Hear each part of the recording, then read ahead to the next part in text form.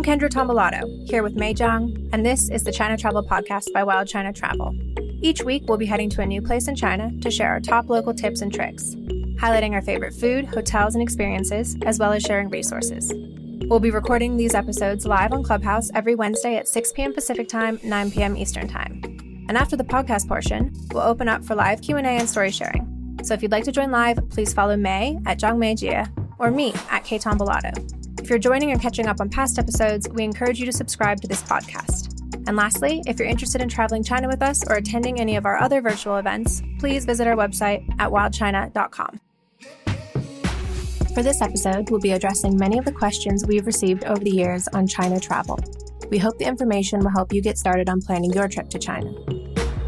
I've sourced some questions from when I worked as a travel designer at Wild China that I often got asked. And I'm hoping, Mei, you can sort of help answer these. They're sort of founded around the idea of like a first-time traveler to China. I know a lot of people do like a once-in-a-lifetime trip. A lot of our travelers have actually done multiple trips to China, but just sort of with this idea of going to a new country that you know nothing about. I will kick things off. My first question: if we're talking about a first-time visit to China and maybe sort of a once-in-a-lifetime trip, how long would you recommend for a trip to China?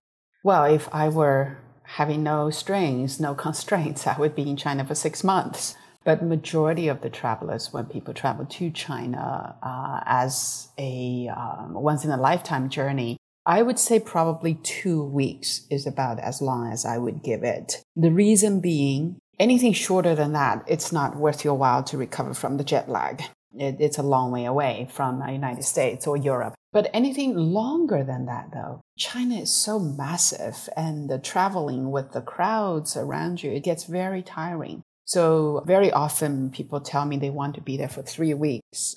I would say take a little bit downtime somewhere in the middle. Just find a beautiful lodge and hide away and read all the China books that you wanted to read that you haven't gotten to. You need a bit of a downtime in the middle to make your trip really meaningful. 3 weeks rushing around is too long. So my bottom line recommendation, if you are wanting to use your time efficiently to explore China, 12 to 14 days is good. I had a client that booked a 3-month trip to China with us. And I remember you saying to me, advise him to make it shorter, which from sort of like a business standpoint, I was really surprised about. But I think you had a good point. Like people sort of lose that magic after a while. Not the people, but the country does. You lose that sort of like excitement of being in a new place. So maybe it's better to experience in sort of short bursts and not get burned out. So that's something that I wanted to add. Yeah. No, totally. I think you're totally right from a business perspective. But yes, please stay 3 months. But really, to get the best bang for the buck or the best experience, keep your energy together. Come back again. Then you have desire to come back again. Cut China up into sort of chunks to digest on each trip. Make 3 to 4 trips if you have the interest. Couldn't agree more. Okay, so saying we have 2 weeks of travel time, what would your suggested sort of itinerary be for a first-time visit to China, keeping in mind sort of the must-sees, the can't-misses kind of stuff? I always say the first time is almost like ticking off the must-see boxes, but the more fun gets started from your second trip. Actually, even the first trip, you can make it fun. What I always do is I would think about, okay, what are the iconic sort of imageries in my mind that represents China that I must see? This is what I did when I went to Rome, for example, right? When I went to Italy, I would go through my mind, okay, the Colosseum, the Forum, Florence, those are the places I want to see. So do the same sort of thought process. Imagine China. Which are the places that caught your imagination? I would imagine to start the Great Wall and the Forbidden City in Beijing would be on that list. And then it's the Terracotta Warriors in Xi'an. A lot of travelers do go to Yangtze River Cruise, which I have a different opinions on. I'll get to that later. And then maybe Shanghai or Hong Kong to finish off at the big cities. This is sort of like the classic China journey. But I would say don't spend more than a week doing that. If you have 2 weeks, you need to spend the other week to go a little bit deeper. China, in one of the provinces, if you can, pick any province, Yunnan, Guizhou, but pick one of the area and spend a solid week there. Then you will really start to get a little bit of flavor of the diversity of the country. and not just sort of like a buffet. I sample everything in China. I think if you sample everything, the experience is really like a buffet. It's not worth a lot of money. But if you actually have a main course in a certain province, it will make a deeper impression. Yeah, I think that sounds really good. I think usually we would do like start in Beijing, right? Because there's a lot of international flights in and out of Beijing, and then Xi'an, and then go somewhere else, like you said, for a week, somewhere more off the beaten path, somewhere that people can go home and tell their friends about that like not everyone they know has been to. And then end in maybe Shanghai or Hong Kong for that sort of very modern metropolitan feel. And there's also a lot of international flights out of those too. So sort of just to summarize, is that sort of the suggestion? Correct. That is very much the way. Now, why do I always suggest starting from Beijing and not starting from Shanghai or Hong Kong? Is because I find A, the flights are easier, but B, when you start from Beijing, the current capital, it's easier to have guides who will lay out the history. And so it's a little bit like an orientation for you to get the hang of the geography of the country, how the country works, and the history of the country. So to have orientation done in Beijing, then the rest of the pieces will have places to fall into. Yeah, totally agree. We have sort of our main sort of 4-ish destinations. What's the best way to get between them? You know, once you're in China, you've done the international flights. How's the best way to get around? Is it flying, trains, bus, what? Well, 10 years ago, it would be flying, right? Completely. But now I highly, highly advise people to just go by train, unless it's the longest leg. Let's say if you're going straight from Shanghai to Hong Kong or from Xi'an to Hong Kong, that sort of thing. Then yes, do fly because it's a long, long train ride. China nowadays, the high-speed rail connections in between cities are impressive. Take example between Beijing and Shanghai. It's 4 hours. And if you go to the airport, it's a 2-hour flight, plus checking in an hour early. And if you have luggage, an hour to find it. And it takes an hour to get to the airport, which is further from the train station. So in total, your time investment is very similar. But the train is just so much more relaxing. Gives you a chance to really bring out your good reads on China. And I think reading is a very important part along the journey when you explore. Again, puts things in context. So I would highly recommend the train. Even from Xi'an to Chengdu, it's now 3-hour train ride. Beijing to Xi'an, 5-hour train ride.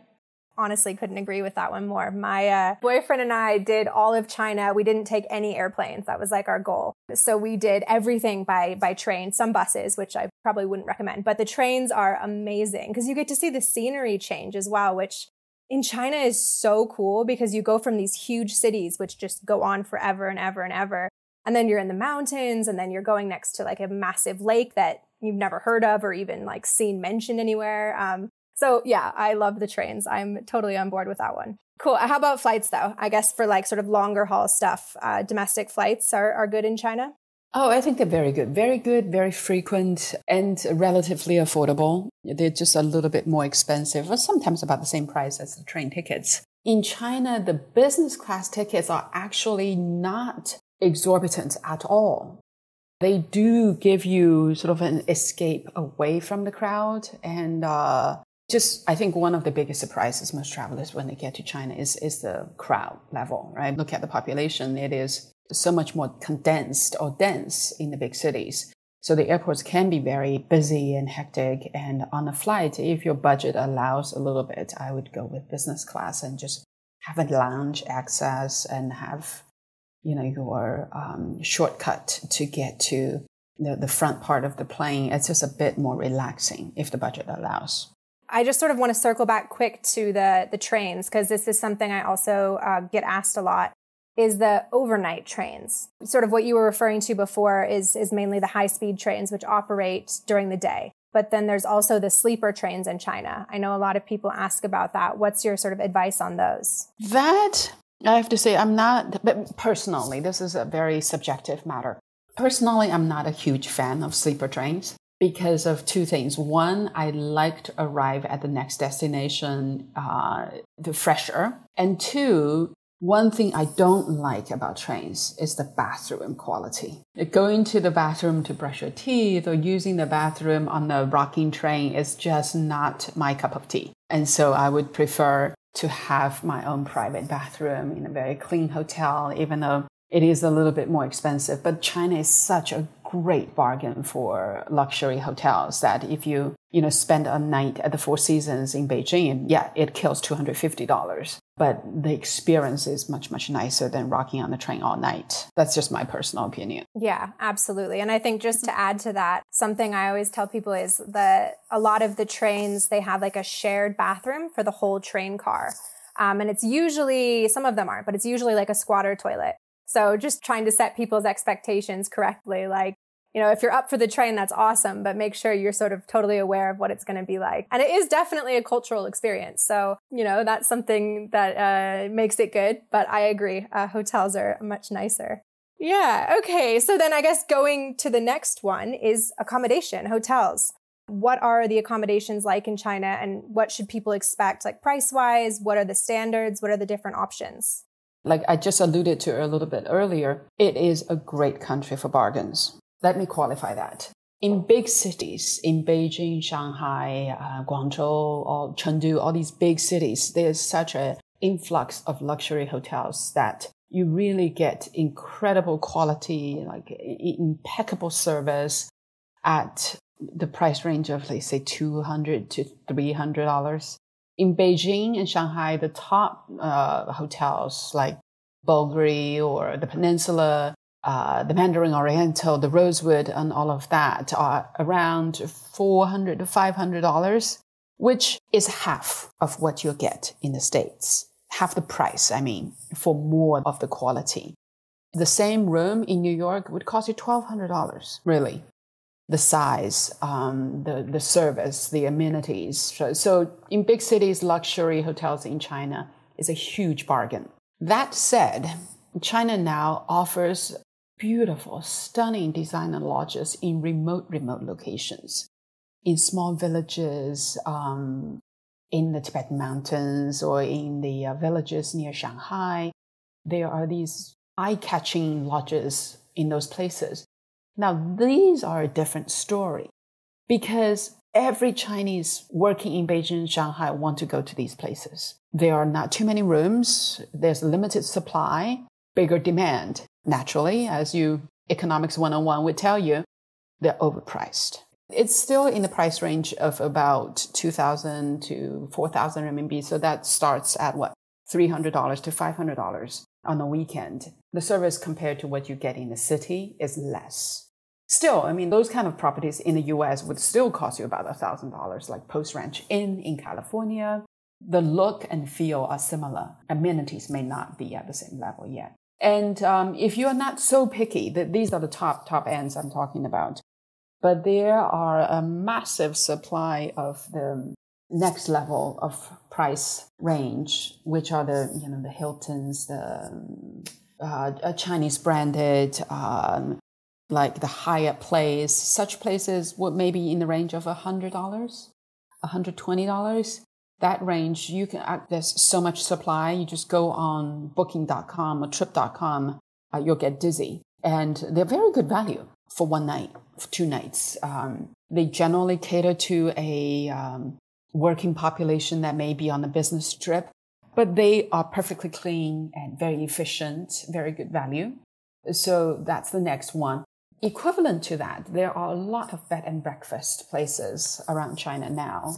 Also at about similar price range, or I would say a little bit higher, $150 to $200 in remote locations.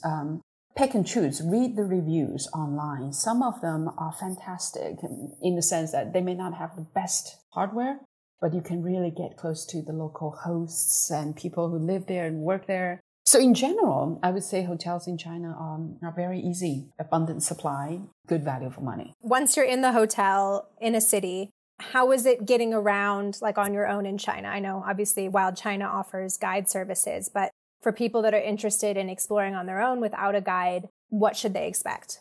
I think it depends on what level of comfort you have with adventure. You bring that with you, right? You can either get really frustrated or have a fantastic time. It's really up to the traveler's mentality. Because the Chinese do things differently, right? Like, at a crosswalk, the car may not stop for you. Now they do a little more. But I remember my son a couple of years ago when we moved back, and he got so upset. He said, I hate China. The cars never stop for me. It's crazy. This was one of the things that drove him crazy. But once you sort of get beyond the surface level of frustrations, even without the language, you will find if you gesture, if you smile a little bit and ask, people are always willing to meet you in English. The effort is obvious. And if you take it with a grain of salt and you can giggle, and they may take the word left, confuse that with right, and send you down the wrong road. But if you take that as an experience, you will just laugh about it and not get too frustrated. Another tip I will sort of throw in here that I discovered very late in my time in China that was a lifesaver is Google Maps does not work in China, but Apple Maps seems to be linked with like the Baidu Maps. So you can search for stuff on Apple Maps and it comes up like so quick. You can sort of like search the pinyin or the English name, and it's way easier to use. So, okay, now that we've sort of zoomed into the different elements, I want to zoom back out and go to that more adventurous location that you talked about. So we've got the main cities of Beijing, Xi'an, Shanghai. And then you suggested that people go somewhere else for a week, get off the beaten path, do something more unique. So I think maybe a good way to sort of figure out what this might be for different people is to talk about interests. I know that as a company, we always ask people, what are you interested in? What are you looking for in this trip? Sort of some of the answers that I've heard from people, I'm going to give to you and ask what your suggestion for them would be. So the first one I have here is animals. If people are looking to see animals in China, where would you recommend that they go? I would say in general, there are two types of travelers I've dealt mostly with. One is the ones interested in panda or on the conservation stories. Well, if you just absolutely want to see a panda, want to hold one, you go straight to Sichuan, right? There are 3 panda conservation centers or nature centers there that you can choose from. I won't go into details there. The conservationists, to understand the approach to conservation and not feeling crowded out by tourists. There is a different way to access the panda area from the north. What most people don't get is that pandas live in the wild, and they live in that mountain range called Qingling mountain ranges. And it stretches from the south of Shanxi province all the way down to,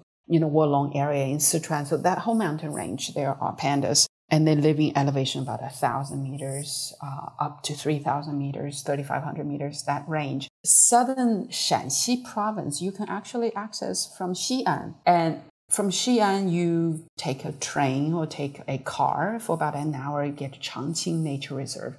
And there are panda sanctuaries there that are not necessarily for tourists, but they do have public hours. We do have a panda researcher who works in those research centers. That way you spend 2 days. I've gone there with rangers and hiked around for 3 days. Yes, you do get very close to the habitat of the pandas, and it's fantastic. They will show you the droppings of the pandas, the bamboo bites of them. The downside of that is the trails are tough and the reward is limited. Because pandas are very shy animal. You're very unlikely to find them in the wild. So if you look at that as a hiking in the panda habitat, that's a fantastic trip without getting into the tourist area. And 2, I would say another sort of highly prized conservation animal that China is very proud of is the Yunnan snub-nosed monkeys. And that is in an area that you go, that's in Yunnan. And there's another type of Sichuan snub-nosed monkeys near Jiuzhaigou area. You can go to Baihe, what they call the White River. That area, you can see that in Sichuan. But Yunnan snub-nosed monkeys is more, you fly to Lijiang or Shangri-La and go from there, further in the mountains. There's a nature reserve called Tacheng, a national park, in fact. Yunnan snub-nosed National Park, snub-nosed monkey national park. Again, find a ranger and hike with them into the habitat, and those are much easier to see in the wild. That's a fabulous experience. In the Gaoligong Mountains, there's another type of primates. You can, once again, hike with rangers and get access to that. If you are into the tropical wildlife, further south in Xishuangbanna area, there are wild elephants parks that you can go in, and if you are lucky, you can chance upon the wild herds in the wilderness. So those are limited areas you can do that.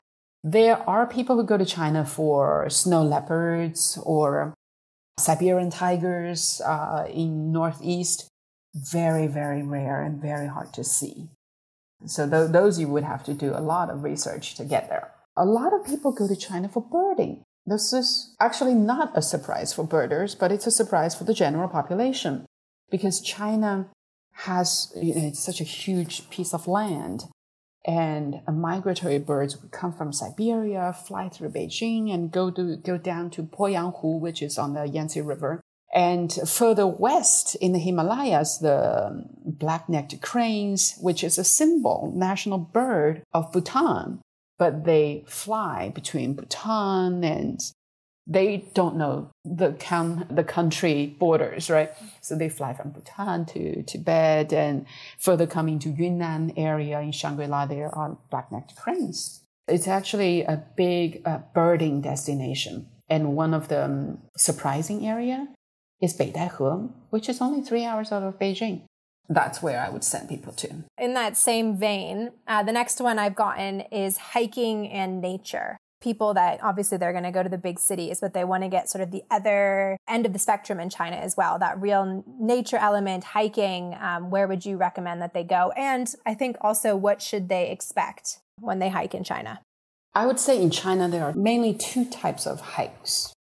One is in scenic parks, by which I mean, say the Great Wall. There are zoned park areas, or the Yellow Mountains. Those are within the limits of the scenic park. All of these places, there are traditional hiking trails.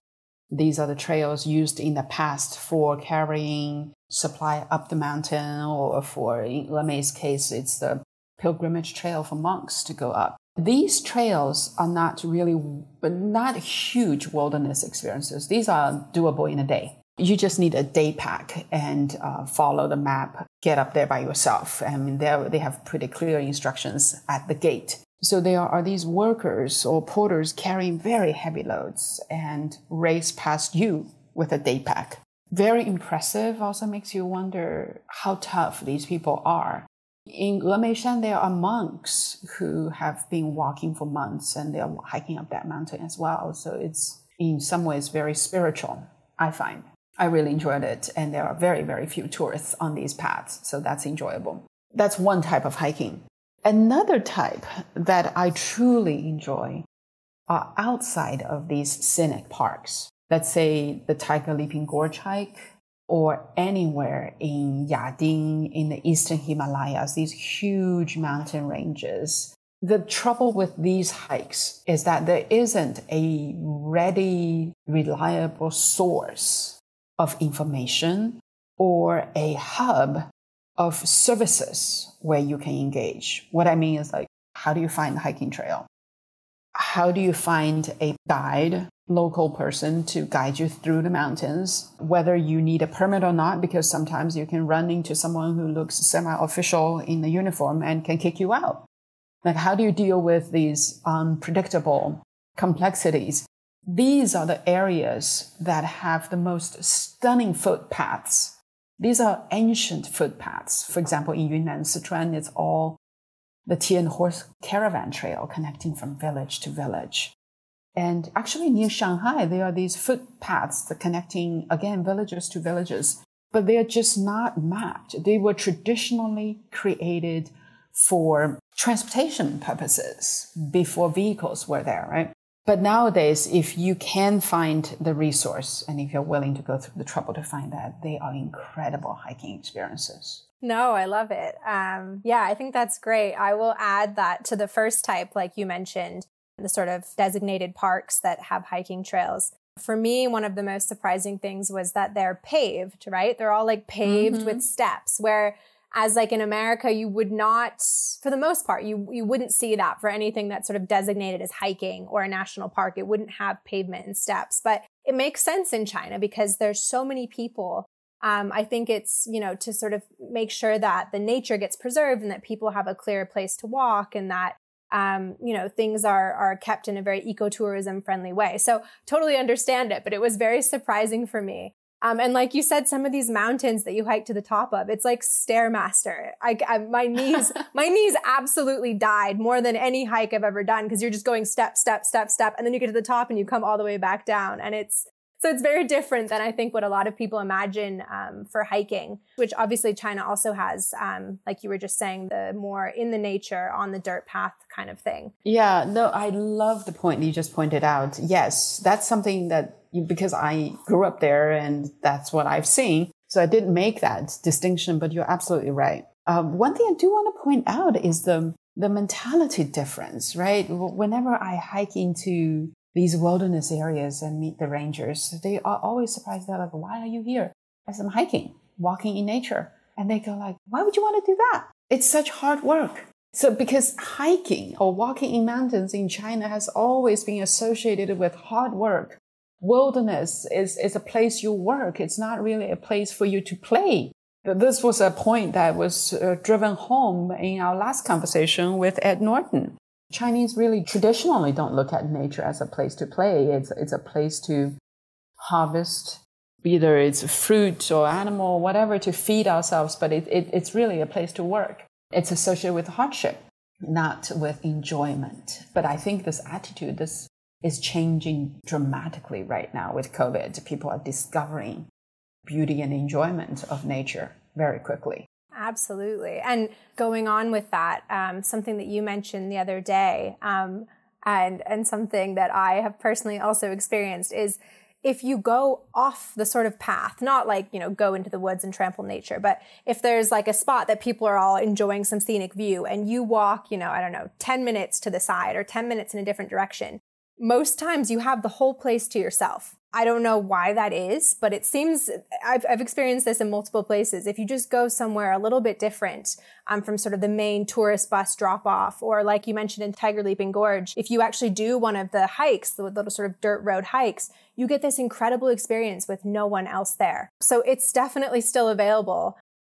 Even in the main tourist sites like Zhangjiajie or Huangshan, it's totally doable. So I wanted to add that in too. One of the things, though, people are very surprised, including myself, I find it slightly inconvenient, is that in these designated nature reserves like Jiuzhaigou, absolutely beautiful, right? Jiuzhaigou has all these ponds on a Y-shaped path. If you run the whole path, I think it's the distance of a marathon.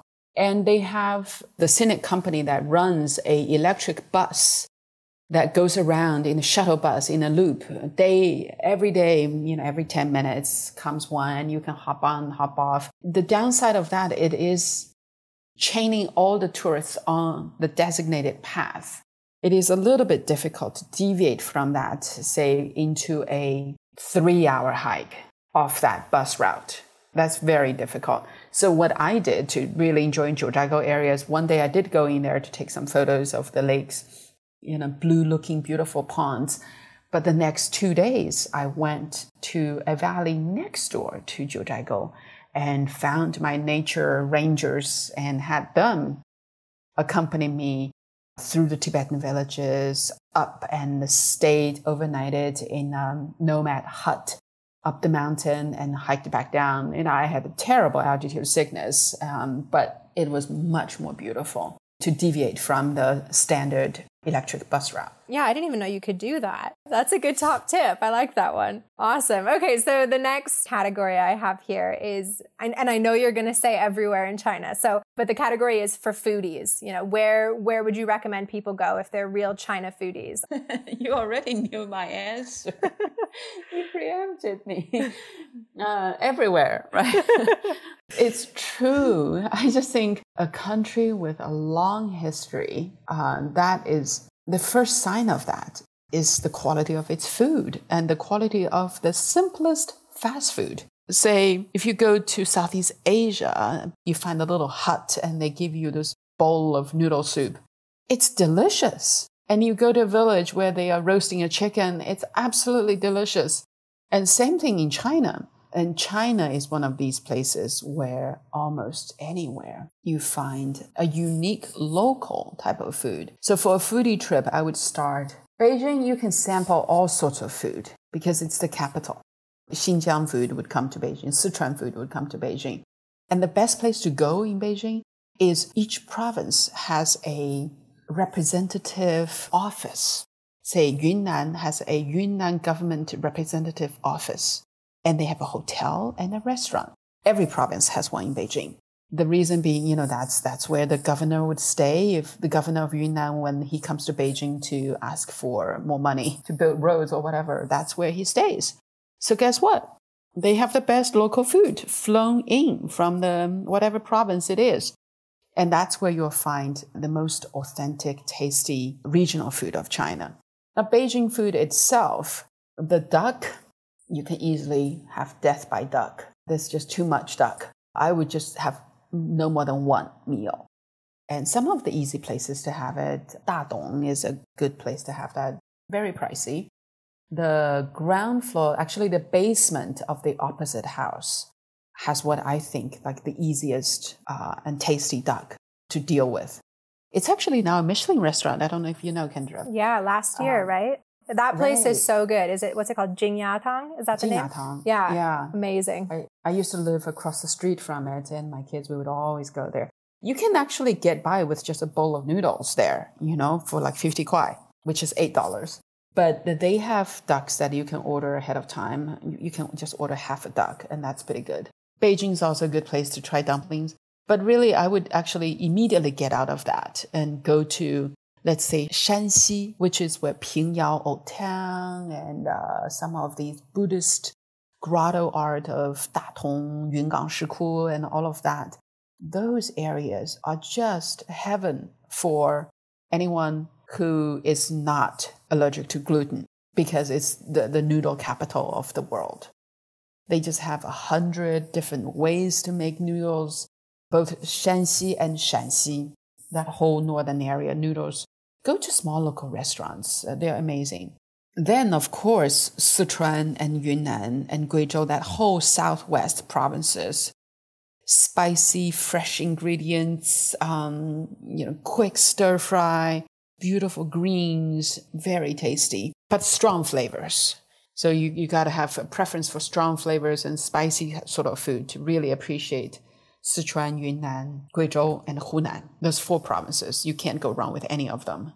And if you're really a seafood sort of person, Guangzhou and Hong Kong, the dim sum and the steamed fish, all sorts of 1,000 ways to cook up the clams and crabs and all sorts of fish. That's that area. I think you covered almost everywhere in China. What would your suggestion be if someone asked you, where should I go to experience local culture? I think my point of view on this has changed over time. I used to say, you got to go here. People are really authentic. And you got to go there. People really are warm and hospitable. I've changed to say, actually, I'm going to put the task on you, the traveler, because local culture is everywhere. They don't disappear because of geography change. They don't disappear because of weather change. In spring and fall, there's more local culture, and in winter and summer, there's less. No, that's bogus. Or like you said, in the city, there's no culture. In the countryside, there's culture. That's ridiculous as well. What I think is it takes a traveler to care, to pay attention, try to understand where you are at. It's really having an open mind to give it time. The one advice I would suggest is not to join a tour bus and rush from scenic spot A, B, C, and D. Give yourself the time and luxury to stop. When you see something interesting and talk to them. I'll give you an example. I live in Berkeley, and there are these ladies out walking up the hill every day for exercise. And one day there was this very old lady. She's like bent over and walking in the neighborhood. I was walking with my daughter. I said, isn't that admirable? I think she's fantastic to be walking like that. I want to know how old she is. And my daughter just freaked out. My daughter's like, Mom, please don't ask. That is so inconsiderate for me to go up and say, hey, can I ask how old you are? You can't do that here. But in China, if you switch it into Chinese or even English and say, wow, you are walking at this age. I wonder how old you are. Can you tell me how old you are? The old lady would be like beaming. She'd be very happy that you even care. So there's very, very little taboo in these daily conversations. Like, someone selling noodles, you ask, how much money do you make every day? He'll be very happy to tell you. Venture out of your comfort zone, then you will find authenticity. Wild China Travel presents the China Travel Podcast, hosted by me, Kendra Tombolato, and Wild China founder, Mei Zhang. In this series, we'll be traveling to a different place in China each week to share our local tips and expert travel advice. Catch our weekly podcast. Please subscribe wherever you get your podcasts.